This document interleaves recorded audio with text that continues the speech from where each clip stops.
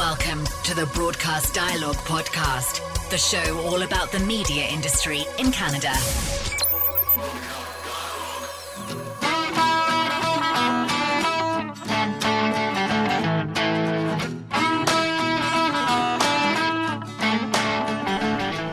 Welcome to Broadcast Dialogue, the podcast. I'm Connie Thiessen. This episode sponsored by Cover Media. Cover Media and the World Entertainment News Network deliver licensed content for your website, including breaking lifestyle news, high-res photos, and HD video stories, updated 24/7. Learn more at MomentumMediaNetworks.com. The story goes that when Amanda Kingsland was just 14, she asked for tickets to the Canadian Country Music Association Awards, and after watching the show knew that she had to be a part of the country music industry. Fast forward roughly 15 years and Kingsland herself was walking away with the CCMA Music Director of the Year honor. She did it again in 2017 and 2018, and again this past month in Calgary. On this episode of Broadcast Dialogue, the podcast, Amanda Kingsland, Program Director at Ottawa's Country 1011 and the National Music Director for the Rogers Country brand. So congrats on your most recent Canadian Country Music Association Award wins. This was a huge year for the station. Yeah, it was pretty epic. I couldn't have called it. I can tell you that it was pretty epic. I'm just super grateful that our station was recognized the way it was by the industry. So run down the list of awards that you took home. We won Radio Station of the Year in a large market, and then Country Program of the Year for our program Girl Power Hour, which we played across our entire Rogers Country chain, and then I won Music Director of the Year in a large market. And you've won that award now 4 consecutive years. That has to be some kind of record. It is in that category, yeah. I mean, that's not why we do it, but it's certainly a cool trophy to have. So let's talk about Girl Power Hour, because that was one of the things that you were recognized for. Can you talk about why you decided it was important to showcase women's voices in country music and how that show came together? Sure. Over the last few years, there's been some great conversation around the lack of females on country radio, the lack of females in the music industry altogether.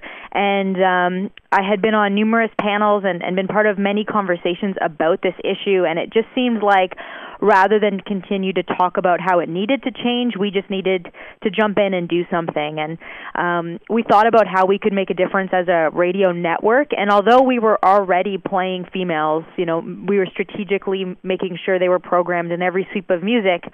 That doesn't necessarily draw attention to it. So we developed Girl Power Hour, which ran on every one of our 8 stations across Canada. And it played only female music for an hour each weeknight, and allowed us to showcase some of the greatest female artists, some of the up-and-comers, some of the current women who are holding the charts, and really just kind of show how talented these females are and show that you could play them back-to-back and people will still listen. So you referenced that new song data research that found that men are outplaying women on Canadian country radio by a ratio of 8.7 to 1. Why do you think that is the case? Well, I think there's a lot of contributing factors. I mean, I think that the whole issue is fairly cyclical.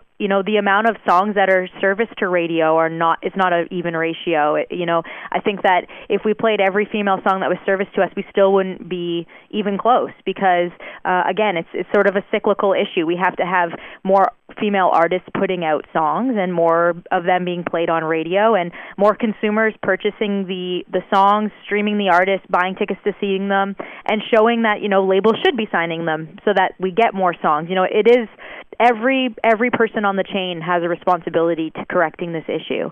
There's an argument out there that it's market forces at work and that fans actually want to hear male voices. Do you think that carries any weight?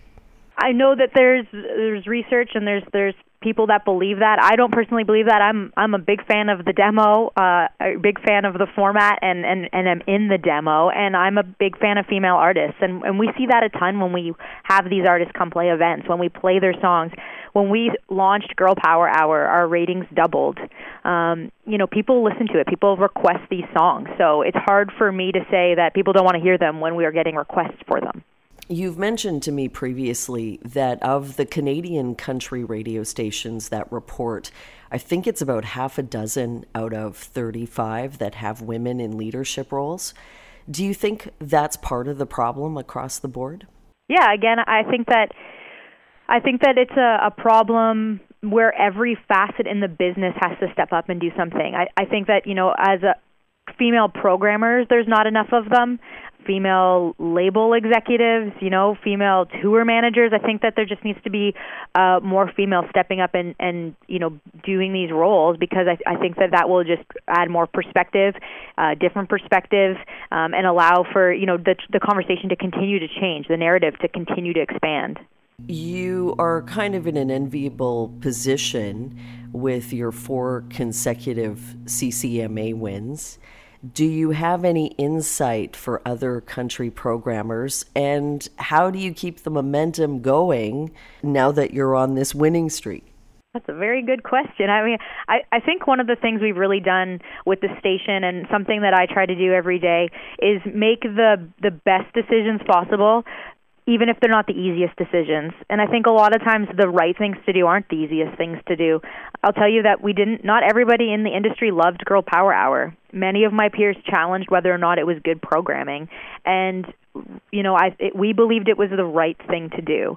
So I think that, just constantly taking a step back and trying to challenge myself and our team here with what are the right things for this format, what are the right things for our listeners and our station, and proceeding with the right things versus the easiest things.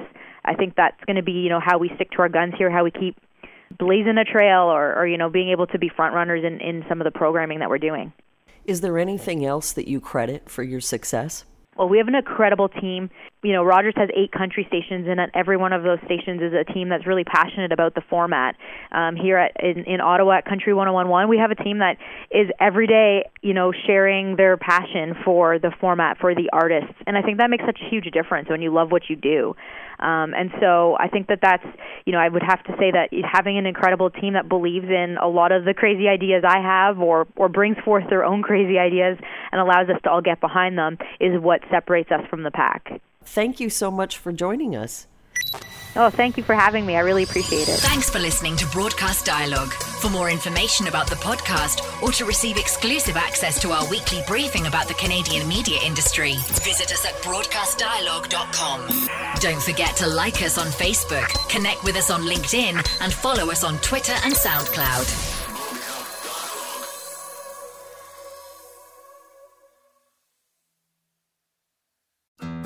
You looking to make the most out of this life and optimize your personal wellness? Then check out the Natural Man Podcast. Join me, host Mike C., as we explore all areas of human wellness, physical, mental, and emotional. Learn strategies to optimize your own well-being and be in the driver's seat of your own health. Remember, your doctor works for you. Learn biohacks, neurohacks, ways to improve sleep, and ways to optimize your body and your mind. Check us out on Apple, Spotify, the Fountain app, and at naturalmanpodcast.com.